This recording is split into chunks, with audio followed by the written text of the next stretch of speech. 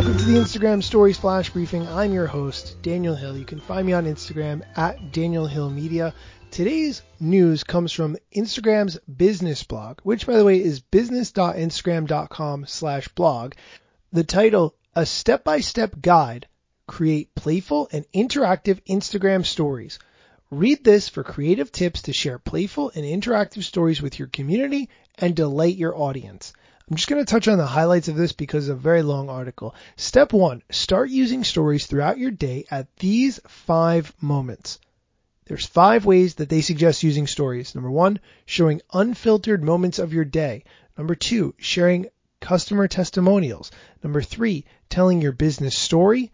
Number 4, featuring your products and services. And number 5, sharing tutorials. They actually give recommendations for each of those points and how businesses could use them for stories. Too long to get into at this moment. Step 2, add text to your stories with these 5 tips. And they actually give some creative tips about adding text to stories that I did not know. For instance, you can mix the colors of your text. If you're looking for a lighter or darker shade of a color for your brush and text, tap and hold on the color so that you can get more variations of that color. I didn't know that, not super into colors, but I think it's a really good idea. You can also match colors by using the eyedrop tool. To use the eyedrop tool, tap the tool on the left of your color palette. It looks like an eyedropper, and drag it to the color you want to match with your text or brush. So if you have something in the background that you want to match the color of or something in the foreground, you can do that using the eyedropper tool. This article is really long, so I'm just going to jump ahead to the things that I think are most interesting. For instance, they recommend stacking your text in stories, which is an interesting idea I had not thought about.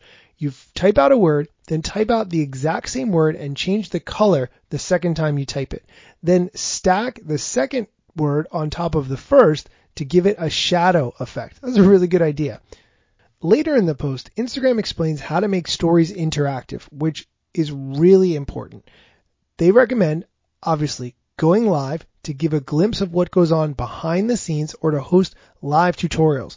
You can announce it ahead of time so this way your community can be aware of when you're going to go live. Create buzz by using the countdown sticker. For instance, if you have a product launch or an event coming up, use the countdown sticker in your stories to let your followers count down to whatever it is that you're building anticipation toward. Your followers can also choose to be reminded when the countdown is over, so this way they can join in the main event. They also recommend doing a Q&A session, which is where you use the question sticker to open it up to your followers. Then you can share their responses in stories for the rest of the community to read, or you can go live to answer those questions in real time. The best part of this blog post is that they have little mini GIF videos explaining every single one of these features, which is really good because sometimes they're hard to imagine and understand exactly what they're talking about through the text. I definitely recommend taking a look at this article, especially because if you have an iPhone with iOS 11, there's a really interesting trick about how to record your screen to make an animated GIF. And I actually didn't know that this was possible because I'm on Android, but I think this is a really cool thing to explore. That's it for today's Flash Briefing. Thanks for listening.